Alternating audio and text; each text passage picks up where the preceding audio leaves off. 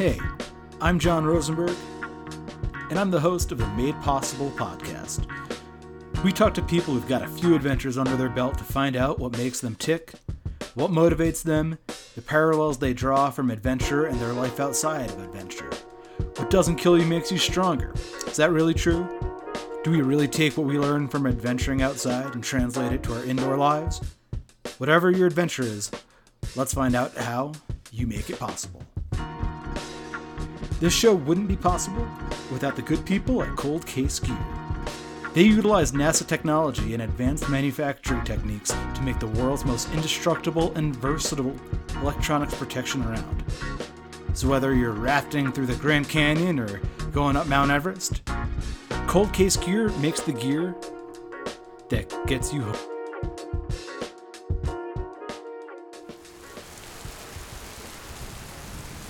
On today's episode, we're talking with Jennifer DeCesare. She's an ultra runner, ultra mom, and a general badass who loves to spend time outdoors. She recounts a harrowing tale of a time spent backpacking in the Lost Creek wilderness with just a tarp, her pup, and a lot of time spent shivering in the rain. Let's listen in to find out what she's learned from a life spent outdoors.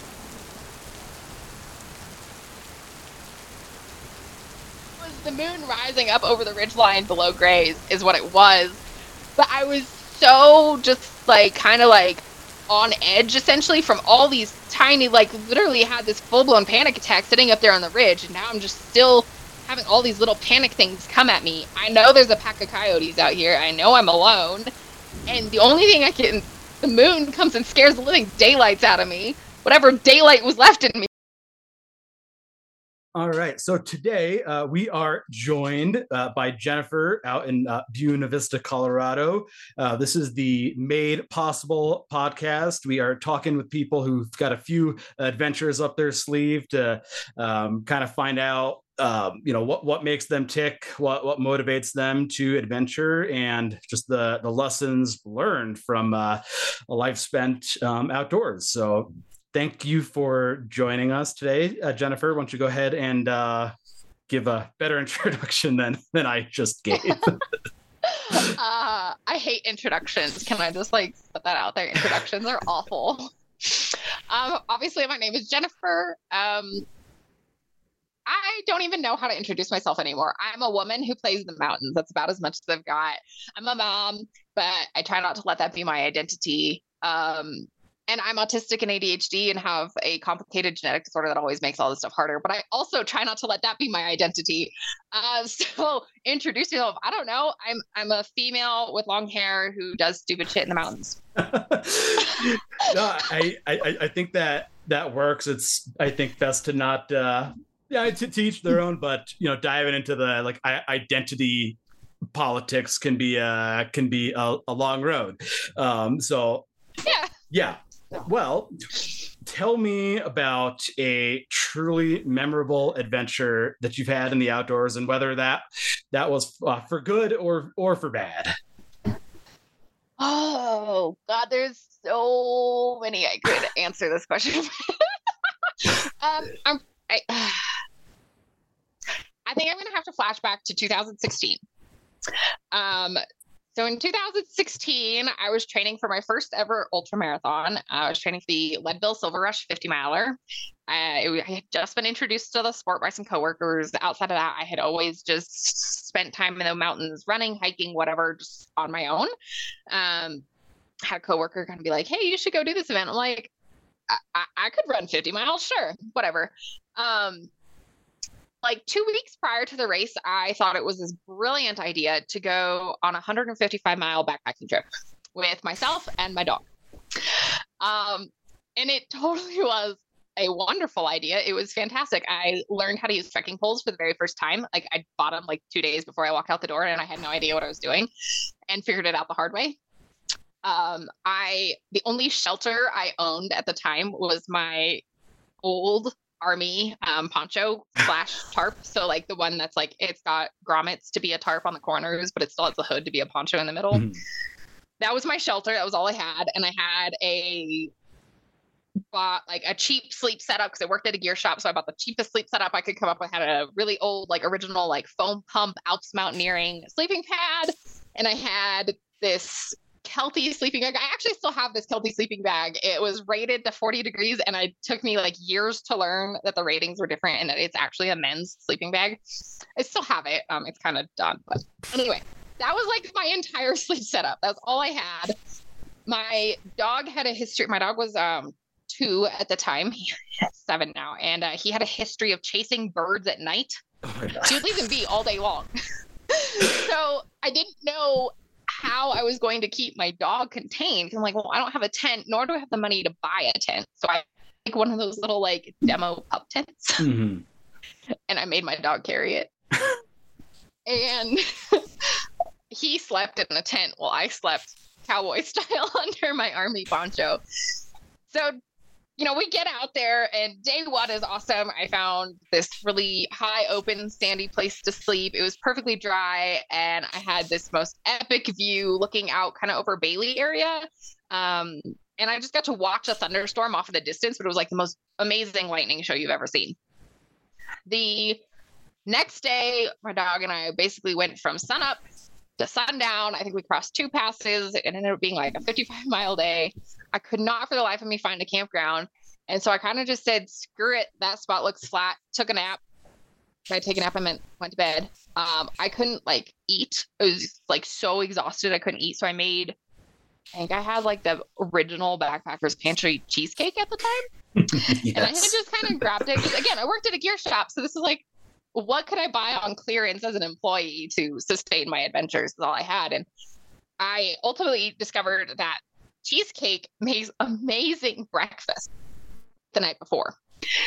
So to make it, I ate like maybe a third of it after dinner, and then I just sealed it up really well and put it away with all my food. And in the morning, it was cold and it was solid. And it was like really like a cheesecake versus that like half cheesecake backcountry like consistency. And it was so amazing to wake up in the morning, not need to boil water, and dig into this big bag of cheesecake. And then I felt amazing. It was like all of the feeling awful from the day prior suddenly just kind of floated away. And I'm like, I feel amazing. I ate cheesecake for breakfast. Go on and ultimately I get to the highest point in the region. I was in Lost Creek Wilderness. So I get to the top of Bison Peak, which is just shy of 13,000 feet. I got there at like 9:30 in the morning and I look west and there are the darkest clouds I have ever seen rolling in on the sky. And I'm like, it's 9:30 in the morning. It's supposed to be fine right now. And I was not. I didn't even get to, Bison Peak has some really cool granite formations that you can walk around and explore. I didn't even get to like explore for 30 minutes before the sky just opened up and started rumbling. And that region of Lost Creek Wilderness is where the wildfire was, the Hayman fire back in, it was 18 years, so 20 plus years ago now. Mm-hmm. But because it's so high elevation and so dry, it still hadn't grown back after 18 years. So I'm in this super high, super exposed, everything that's around, anything that's taller than me is just dead standing trees from this fire, or it's these massive granite structures where the mountain lions live. So I'm kind of sitting here like weighing my options. I'm like, well, I know I like need to get moving. And I had originally planned to go farther south and into some of the higher peaks in that region. And I ultimately chose to go a different direction, which I had done no research on, but at least I was like glancing at my old school topo map. And I'm like, well, it says it's lower elevation, so I guess I'm going to go that way. The Nat Geo map at the time showed like 3 switchbacks for the region. I was like, 3 switchbacks is not that big of a deal. Well, that 3 switchbacks was not zoomed into the fact that each of those 3 switchbacks was more like 3 inside themselves. Was like, I don't know, like 9 or some odd switchbacks. And each switchback went up and down this like ridiculously steep canyon. And it had started pouring. I had my army poncho on now over my pack instead of, as I don't own a raincoat. My dog's got a raincoat. I don't. And it's pouring so heavily that at the bottom of every canyon, it's flooding. At the top, it's just a lightning storm. Oh my God. So you're just kind of in the middle. It's so steep. There's nowhere to stop. So you're just going and going and going. But like 2:00 in the afternoon, it finally takes a break. And I sit down, I eat lunch, I dry out everything out. I get going, and like not even 20 minutes after I had stopped and dried everything out, I get to a waist deep water crossing. It's got the shittiest log crossing ever. They're like 2 logs kind of balanced like this across the river.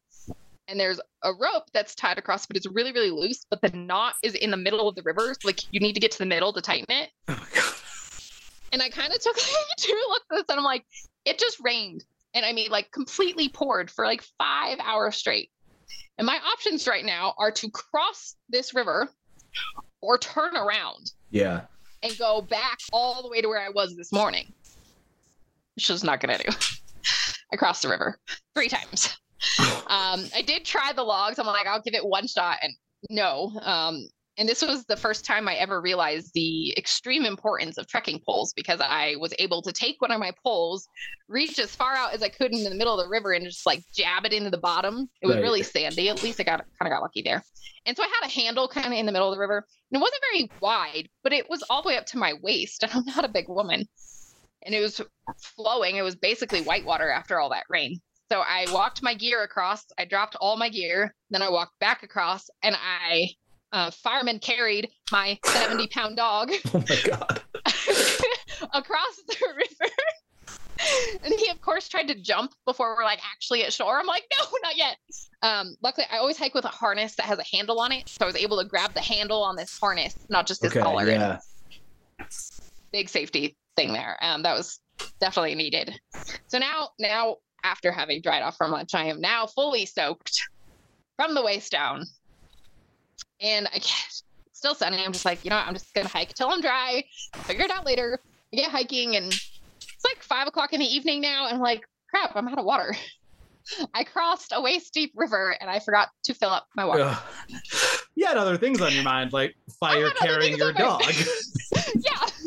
But I did not fill up my water. And now I've entered into like one of the driest stretches of the whole area. It's no longer raining, and I just crossed the last river miles ago. So now I'm like, well, I guess I'm literally like, I have drops of water. Well, I guess I'm going to hike until I find water. Eventually I found like this little tiny little trickle, and I had to use a couple like leaves to like guide it into my bottle. And not far from that was a campground. It was really slopey and awful, but I'm like, it was somewhere around 10.5 in elevation. I'm like, this will work. I'm sloped. And if it rains more, it's going to wash away. I'm not by major water. This is my thought process. I'm like, this should be a fine campground. It should be great. I set up. I got a fire going. I dried all my socks. Everything's great. I go to bed. I'm full. I ate. I have water. An hour after I go to bed, it starts pouring. And within about like minutes, my campsite floods with like 3 inches of standing water. Oh my God. I don't have a shelter. I have this little tiny tarp, which is now blown over. My down bag is soaked all the way through. And I have cheap cotton sleep clothes because I'm poor. And my dog has a tent. So I ended up throwing my old tarp over the pup tent to give it like an extra layer of waterproofing. And my dog and I are crunched down in this little tiny little pup tent. He's out cold, like unbeknownst to him that it's pouring rain. He's on tent is soaked and the camp is flooded. Whatever. I had like a $10 Walmart watch on, and I remember I set the timer on it to be on like every 20 minutes so that I would sit there and kind of shiver myself half asleep. And my alarm would buzz. I'm like, okay, count fingers, count toes, rub the paws, rub all 4 paws, make sure everybody's alive, and then go back to sleep for like 10, 15 minutes and all night long. Make sure we didn't get hypothermic. We don't have anything. Everything is soaked through. It finally stops raining at like 3 a.m. I poke my head out and it turns out it's snowing in July. My camp's flooded and it's snowing. Like, this is just awful. 5 a.m. comes around. I'm like, okay, I can see enough to get up now. And so I get up. I kind of just shove all my wet gear in my pack.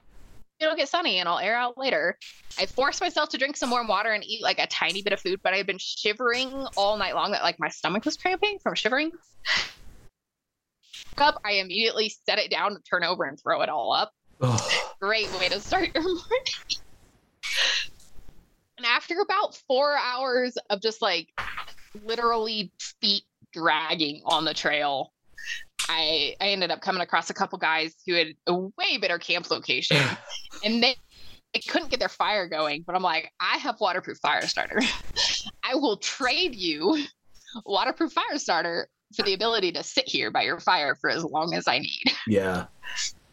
And ultimately, later that day, I ended up finding a way to hitchhike out instead of continuing on my trip because it just started raining again later that day. And I had no way to dry out anything. So everything I have was just totally soaked through.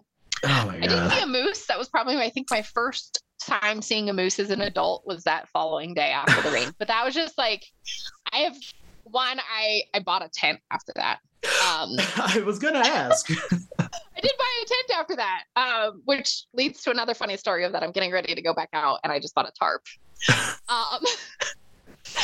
And man, it was just one of those things that I'm like, it was so awful. I later learned that same storm destroyed like hundreds of homes on the Front Range with hail. Wow. And I'm like, I was in that storm. It was not fun. So, well, you had mentioned that you were working at a gear shop at the time. I mean, I imagine that this was not like your first time going out backpacking. No. You must have. Okay.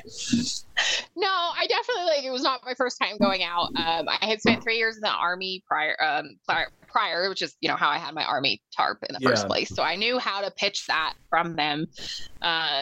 Doesn't mean an Army tarp is only like, I don't know, like 4 feet by 5 feet. It's not big. It's a small in the world of tarps. I've been out lots of times. Okay. Did you have like any? So it's a topic that comes up a lot in the outdoor industry is this access to gear, and I mean everything is so expensive. But I'm curious if you had did you ever think like, oh, I'm not going to go do this trip because I may be ill-equipped, or you were just like, no, I've got what I need, and I'm just going to make it happen. I mean, there's definitely been other trips that, like, especially when you get more to winter conditions, they're definitely far more picky on.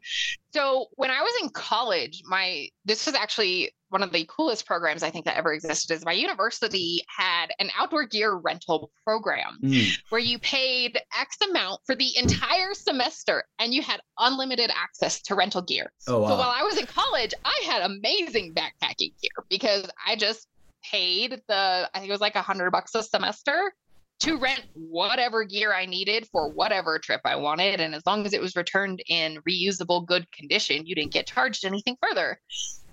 So that's awesome. I had amazing access through college to like high quality, high top brand gear. But then, I left college and the only thing I owned after college and then after the military is I owned single backpacking backpack, which I had bought off the REI outlet in 2011 with zero measuring or knowledge of how a pack should fit. It ended up being a great pack. And then I had my Army tarp. Like those, from a gear standpoint, like leaving the Army, leaving the military or college where I had gear kind of at my disposal and going into civilian life and working at a gear shop. I worked at a gear shop and I didn't own gear. I knew a lot about gear. I could talk to you about gear all day long. I just didn't own it because it was expensive. I had to put food on the table and gas in the car before I could put gear in the closet. Right. So I'm super curious. You had this absolutely crazy trip, which would be enough to make a lot of people question whether or not they want to go out again. I'm curious what a big learning lesson that you took from that trip, and then how you may have applied it to your everyday life. Oh, wow. I mean, it was so long ago too that. I know that's a hard one. We always say how, they're like, oh, we learn so much from this camping trip or whatever. But then how do we take whatever that is and make our life easier?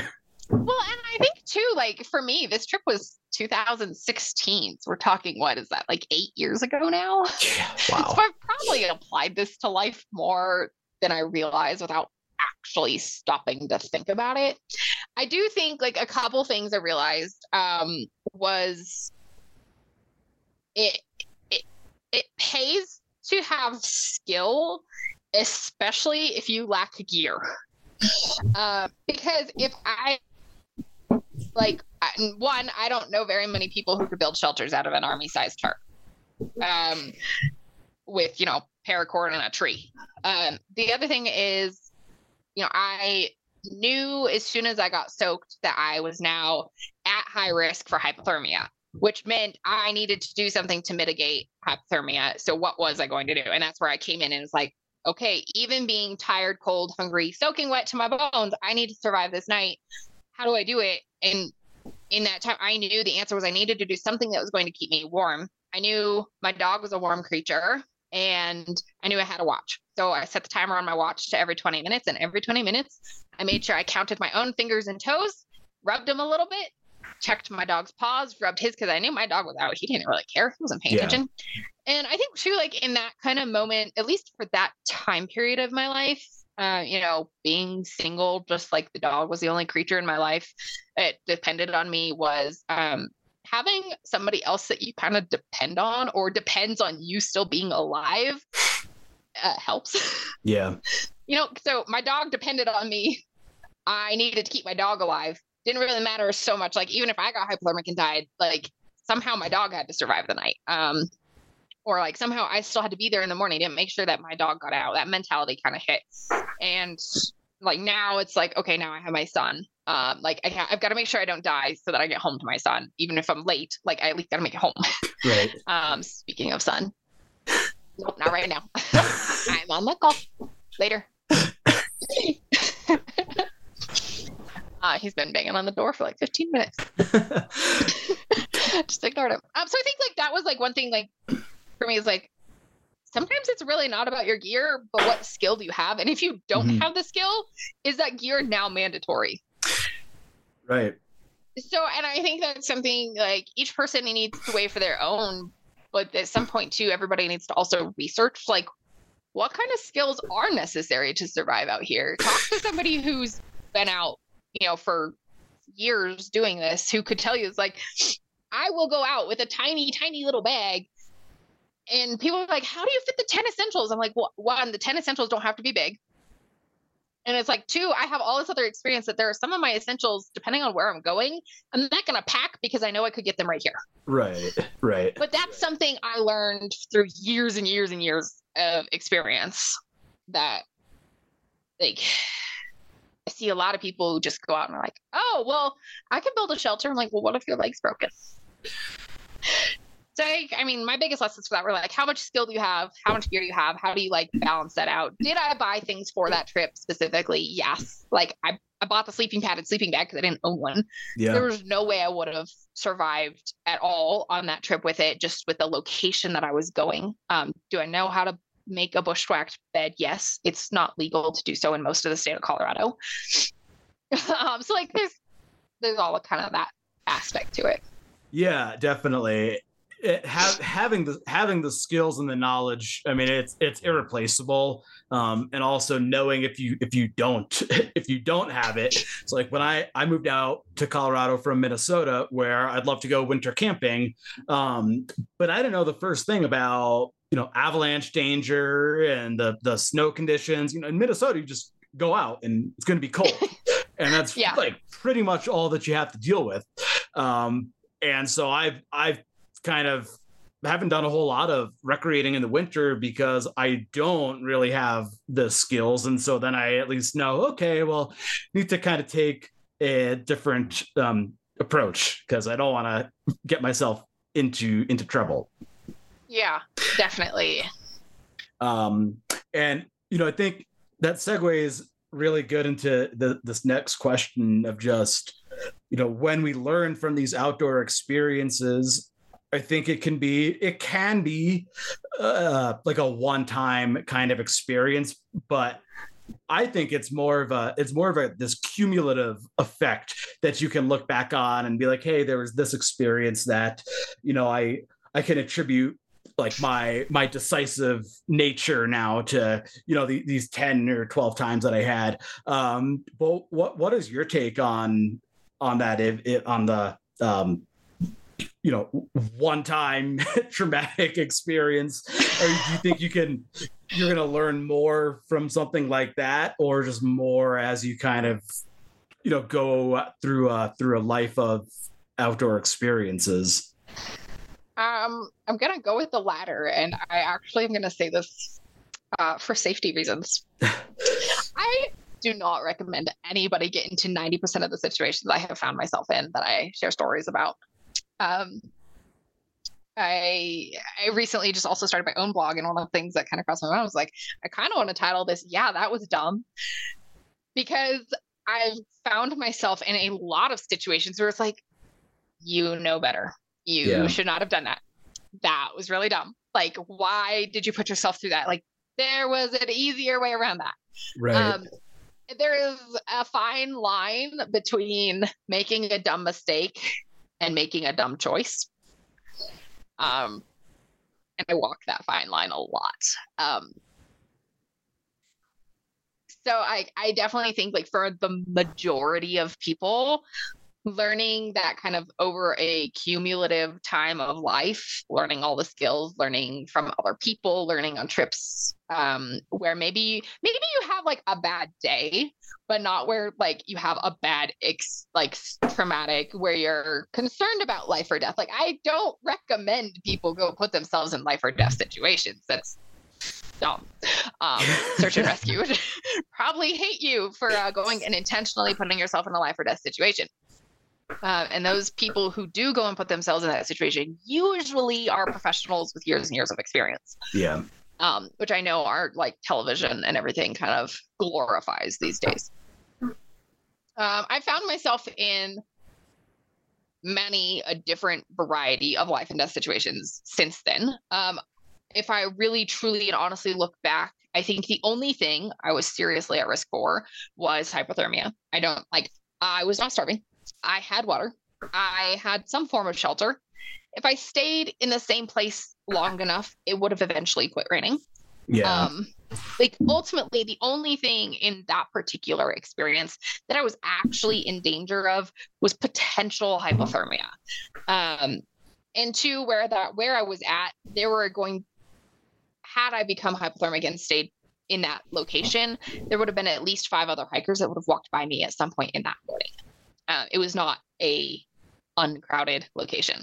Right. It wasn't like a super crowded location, but there were definitely other people out there. So grand scheme of things, like, I don't actually even look back at that situation and think that I was really in any sort of trouble. Big picture. Did I do some dumb things?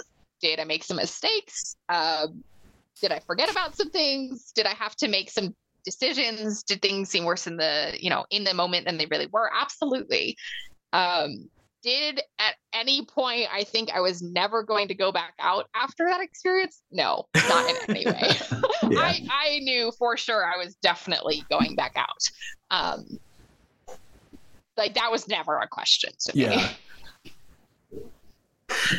Oh man. So the last question I have, and I feel like you probably have a whole lot of these, but I'm looking for a "what doesn't kill you made you stronger" moment. I mean, well, that was probably one of them. Yeah. What doesn't kill you makes you stronger. And is that even true? I'm gonna say yes and no. I think it depends on the situation, because I also believe that sometimes what doesn't kill you makes you weaker. Yeah. And I say that, like, I've been through some experiences after I came out of them, I found myself like tiptoeing on my further experiences. Whereas if I hadn't kind of become a sketchy situation, I probably wouldn't bother to tiptoe. Yeah.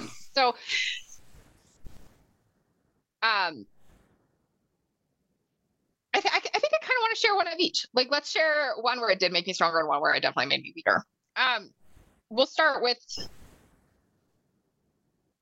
made me weaker. I think that's going to be the more important one, actually. So, I had a kid in 2017.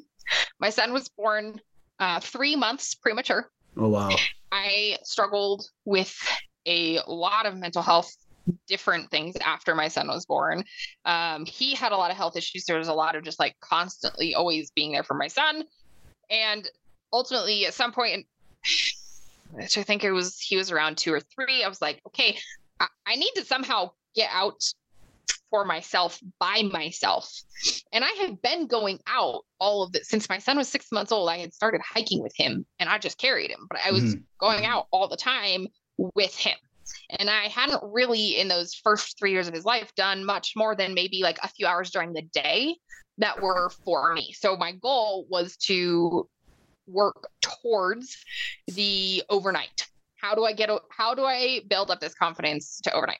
Ultimately, that journey alone took me several years. So I'm not going to go into that right now. But one particular experience that I wanted to talk about was my first voluntary, where I did an evening hike run. And so I left before my son went to bed, and I knew when I left, when I would not be back before he went to bed, but I would be back before he woke up in the morning. So like, not quite overnight, but I'm missing bedtime. Yeah. And I chose to go and celebrate my birthday by myself at the beginning of August and climb Grays and Torreys was my plan. I had actually never climbed them before, which kind of threw me off when I got there. I'm like, oh, I've actually never been here.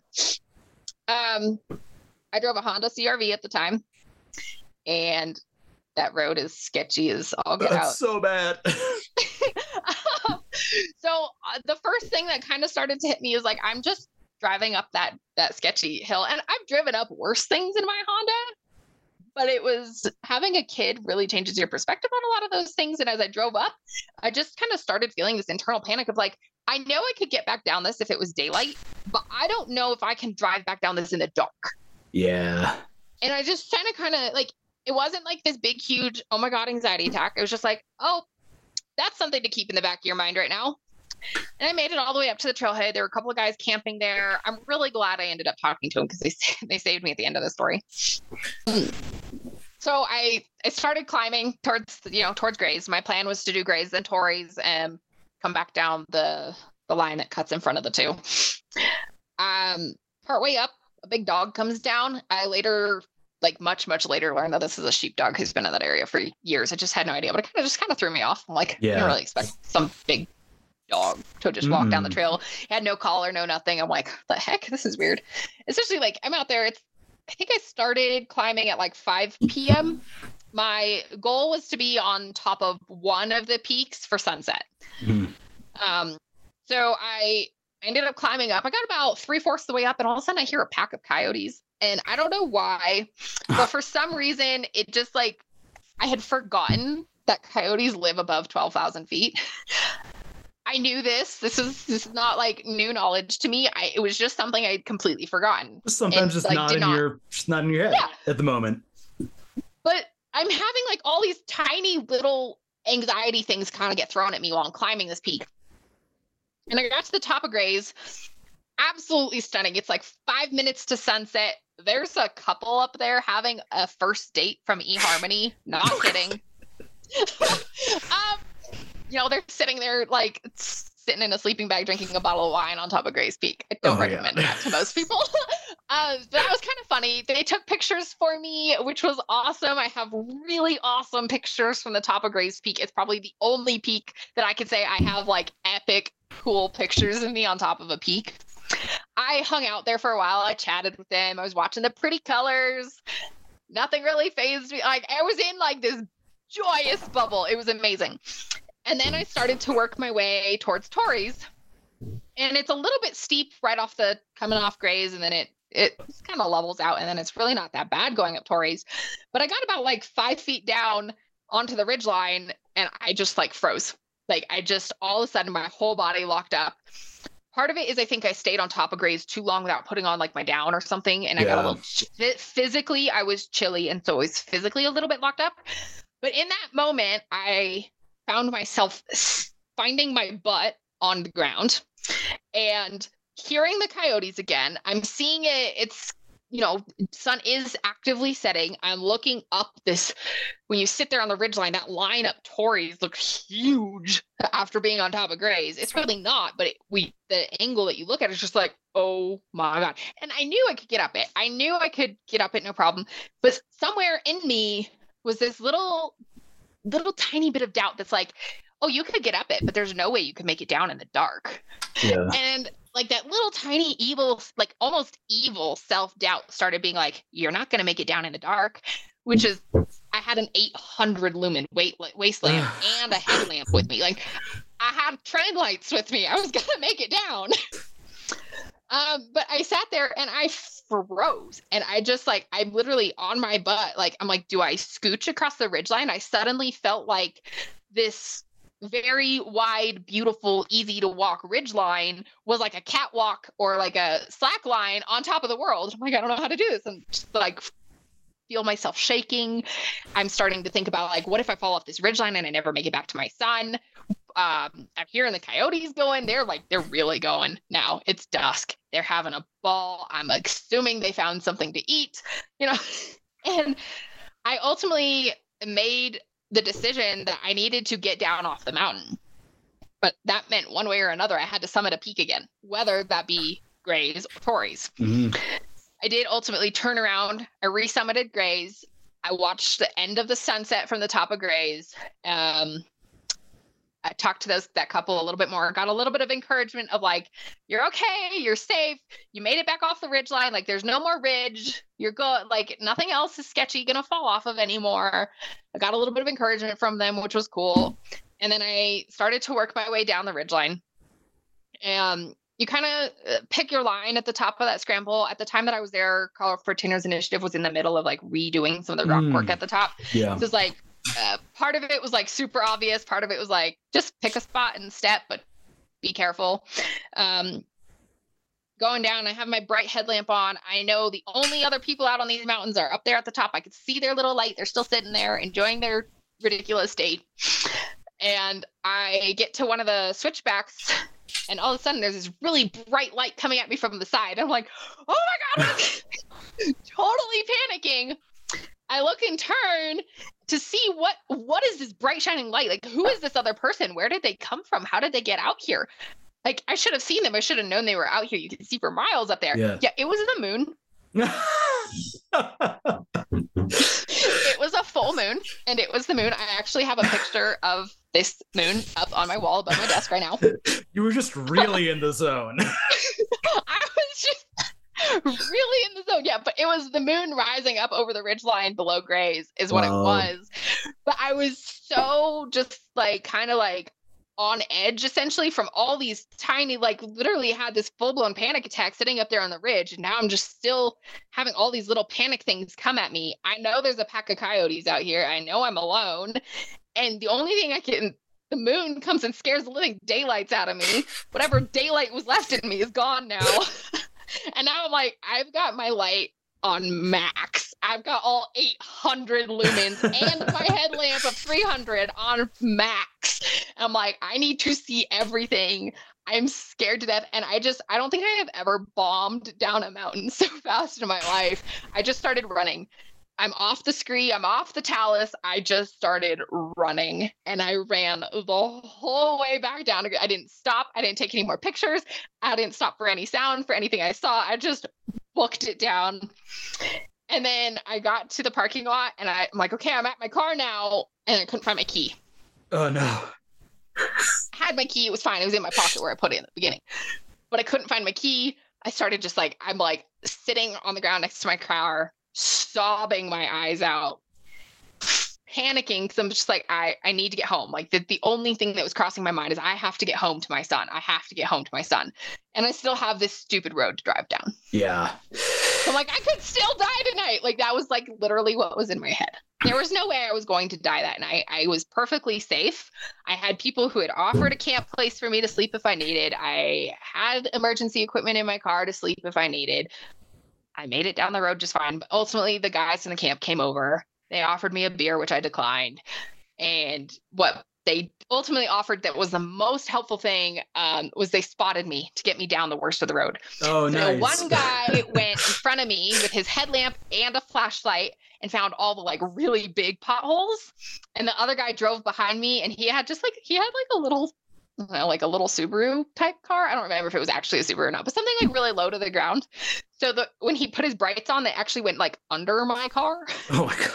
This is perfect though, because so he went behind me shining his brights while the other guy like hopped potholes in front of me, shining like his light and flashlight on him. And we just slowly made our way down the road until my car was like down to the safe point.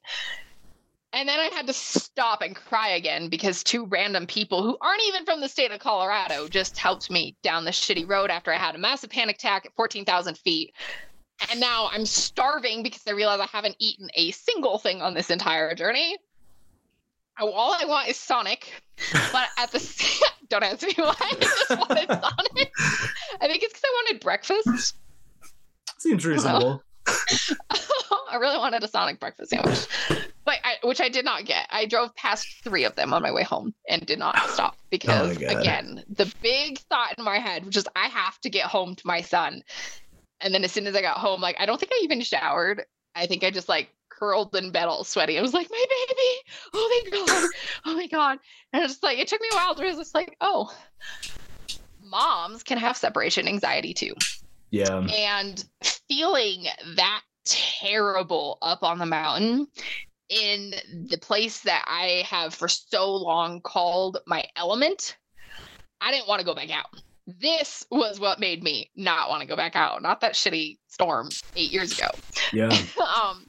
It was just that complete bodily consuming anxiety and fear that I was going to die and it was going to be a problem, even though I was perfectly safe, is what made me not want to go back out there. Well, it's just there's something totally primal about that. It doesn't matter. You can rationalize it all you want, but like you can't, there's no rationalizing away that little bit, like in that, lizard brain of ours, when that flip gets switched, like there's nothing you can do. No, there's not. But at the same time, I also I learned in a kind of a bad way is like, I make really bad decisions when I feel that way though. That is when that really good decision maker switch also goes off. Yeah. And so then it's like, I was afraid I would actually put myself in a situation where it would be a little more potentially dangerous. And then that like lizard brain switch would go off. And then I would do something actually dumb and actually stupid and actually get myself killed. That was my fear. Yeah. And it took me many, many years to get to the point where I'm like, okay, I can go overnight now. But like, just like the way that made me feel that night was what doesn't kill you makes you weaker moment for a very long time. I would argue though it's kind of both, and I feel like they always are, because it might make you feel weak, but in that moment, like, you're doing whatever it is that you need to do to stay safe and then to keep your kids safe. And I feel like there's a ton of strength in that. It may be counterintuitive to like what you want to do. Fair. But yeah, just being able to take that knowledge with you and just be able to hopefully make better decisions, maybe not for you, but for other people in the future. I think that's definitely a positive. I definitely wouldn't climb a 14er at sunset as your first time away from your child at night. Yeah, that sounds like not a great recipe. I mean, it was awesome. It was overall just an amazing experience. But then to come home and have all of that anxiety and negative kind of like hovered around, like, it took me a really long time to be able to look back at that moment and be like, no, that was still a great trip. I still enjoyed that trip. Like, I still felt ecstatic on top of that mountain. I still saw the most beautiful sunset. And as hilarious as the moon freaking me out was, like, one, now I have a really funny, stupid story about how the moon scared me. And two, like, I actually got a really beautiful picture of the moon over the ridgeline of Grays. It's literally on my wall. And had I not been freaked out and panicked by the moon, I wouldn't have taken the picture. Right. Oh, that's awesome. So like, a lot of good came out of it. But it took a really, really long time to be able to sit here and go, yeah, that was a good trip, versus no, never going back. Yeah. Yeah. All right. Man, well, that was an awesome story, and I want to see that photo. If you could send me a picture of that, that'd be awesome. Yeah, I'm pretty sure I could find it and send it to you. Not at all. I'll take a picture of it on my wall. So yeah, let people know just where they can find you. You're also an ultra running coach, is that right? I am a certified ultra running coach. I am not currently taking clients at this time because life. But that said, I am pretty kind of sort of pretending that I'm active on Instagram. I share pictures of my mountain stuff on Instagram, which is Mama in the Mountains with 2 M's, so MOMMA in the mountains. And then I just started a podcast. I literally have 1 episode up right now. It is on Podbean right now, and it is A Wild Woman's Tale. And then my website is trail and the entire word and ultralife.com. Awesome. Yeah, I will we'll put that in the show notes, and so people can go and take a look. Yeah, it was awesome chatting with you. Thank you for taking the time today. And yeah, we'll let everyone know to go and check you out. Thank you so much. It was great talking to you. Yeah.